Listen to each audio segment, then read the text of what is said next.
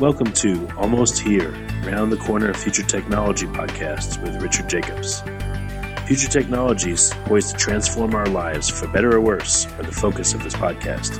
Almost here means these technologies are now here and starting to be used, or just around the corner, from Bitcoin to artificial intelligence, 3D printing, blockchain, virtual reality, and more.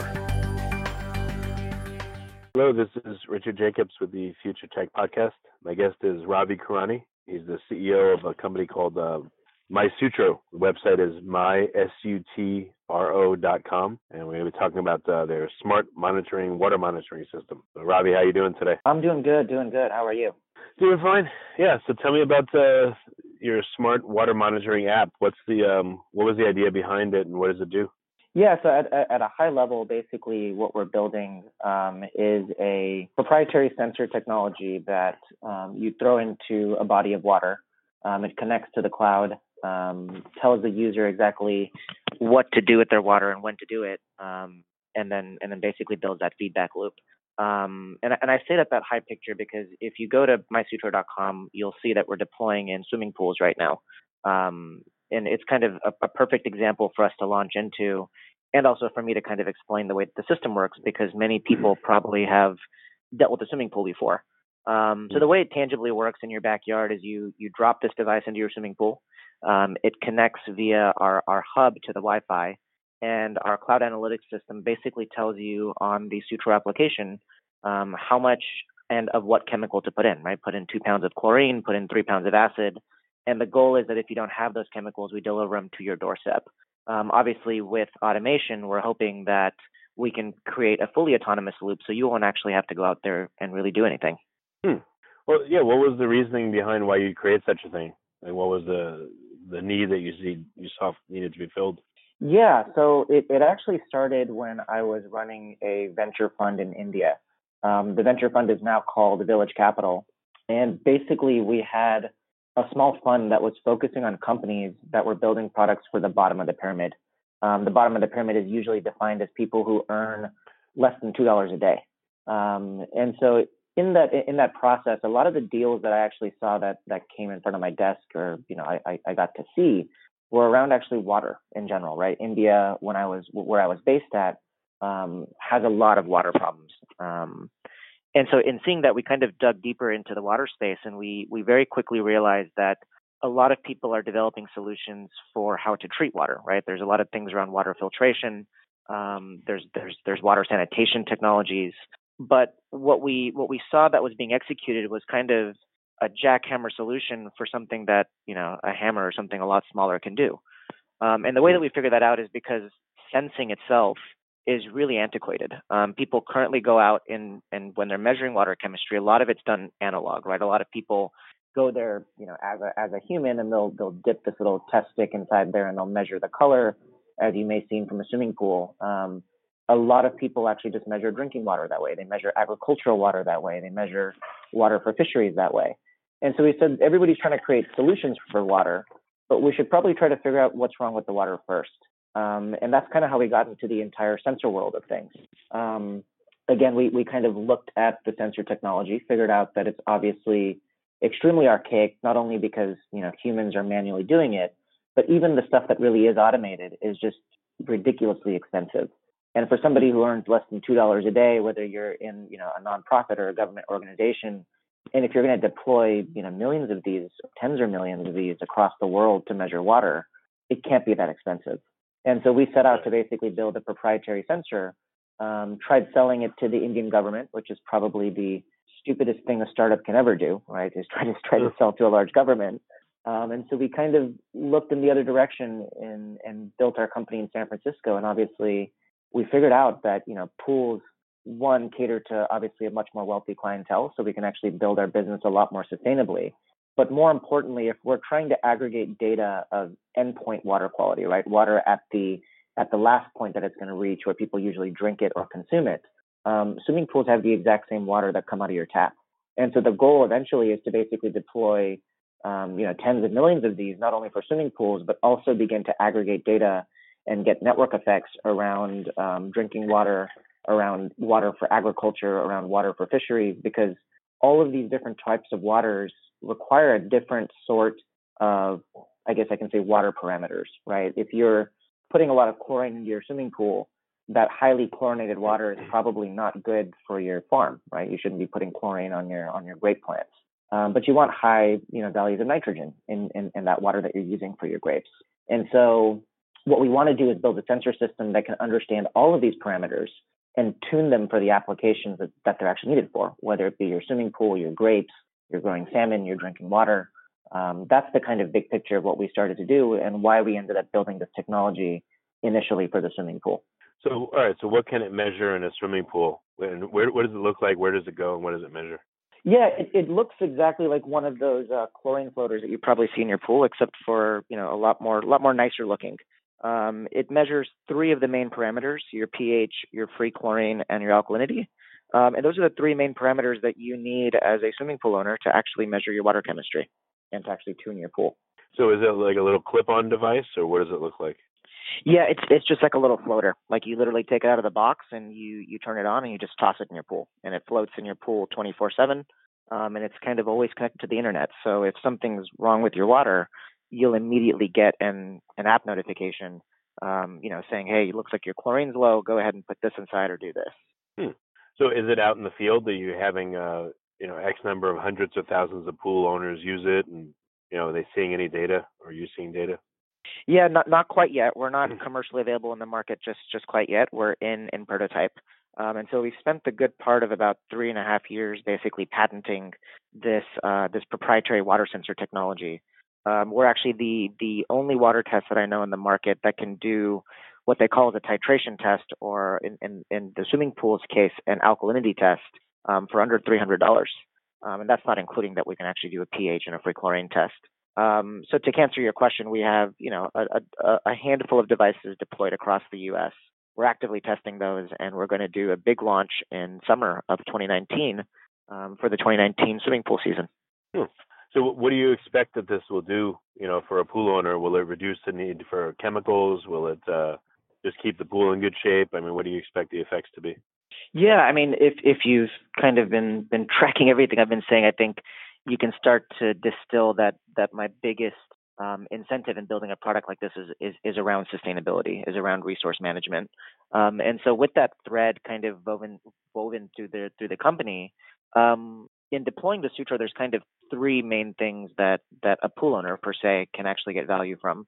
The first is actually not wasting water. A lot of people, when they have issues with their water chemistry, will dump their water, and that's just wasted water that you're, 10, 20,000 gallons, sometimes a few thousand gallon jacuzzi that'll go to waste. The second thing is you're actually going to use less chemicals, right? Just if you're being preventative with your chemical management and your water management, you don't have these massive swings of your green pool and, you're putting a whole bunch of chemicals in to get it back to blue again. So a user will actually use less chemicals with our system. And the third thing is actually the dirtier your water gets, the more energy you use. And so if you just maintain your water, you're going to actually pay less to run your pump to circulate your water. Kind of a little known fact actually is that the swimming pool pump is the second largest consumer of electricity, second to an air conditioner in a home. And so those are kind of the three big values. You won't waste water, you'll use less chemicals, and you'll actually save energy. Do you have any estimate of how much people will likely be saved? Yeah, it depends on the user, right? If you have somebody that's kind of a geek chemist that has a swimming pool, they're probably doing the same thing that our device is doing. Whereas the kind of average American that manages their water in their backyard is obviously pretty busy. We've seen just off of anecdotal data that you can save anywhere between $200 to $500 combined on your water, your chemicals, and your energy. Per month or per year? Or? That's per year. Okay. Which is about still very significant. Yeah, people on average spend about $1,000 to $1,500 on their pool per year. So that's a good 20 to 30% of that cost. Oh, okay. All right, very good. So first step is pools, and then would we have a device on our faucets at home, let's say, so we can monitor our drinking water quality, or where would this go next? Yeah, that's definitely a potential application for it. Where we're actually thinking about going next is to larger scale industrial. And where we have our sights on next is actually either in agriculture or in food and beverage. You're seeing a lot of issues with food being cleaned, not that properly, with scares with kind of salmonella on tomatoes. And you're seeing on the other side of things just wastage of water, or you're seeing in kind of the agricultural scenario, right? You're seeing issues with groundwater management in California per se. As a kind of core example here, if you look at the Salinas Valley down in Central California, which is where the majority of these nuts and lettuce and tomatoes are grown, you're having this thing basically called a salination problem, right? Because we're taking out the water from the groundwater, you're getting saltwater intrusion from the Pacific Ocean actually coming and filling in these groundwater tables, which is actually affecting the quality of the produce that you're growing, because now you have a higher salt content that you're using to basically water these plants with. So what we hope to do is actually take a Sutro monitor and build a pure feedback loop and understand what the water chemistry is on the farm, so we can tell farmers exactly how much nutrients to put into their water given different stages of the plant growth cycle. And so that's where we're looking at actually deploying next after swimming pools. Well, I know from growing stuff hydroponically, you want to measure, I guess turbidity or, mineral content, pH, a whole bunch of factors. If you're feeding the plants with any nutrients, the nutrient level and all that stuff. Yeah, exactly. So the kind of 3 or 4 major things that we would measure in the agricultural scenario is NPK, so nitrates, phosphates, and potassium. And those are actually the 3 mixtures that you get from the fertilizer companies. If you look and you buy fertilizers, they'll basically usually have some sort of an NPK mix. And so what we hope to do is, the best way to explain this is, let's take a tomato plant, for example. At different stages in the tomato's life, it'll need different nutrients for its particular cycle, right? Let's say it's going through its quote unquote adolescence years, is going into its teenage years, and then it obviously is ready to be, it's ripe and it's ready to be picked.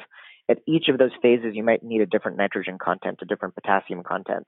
And usually the way to figure that out is actually by measuring water.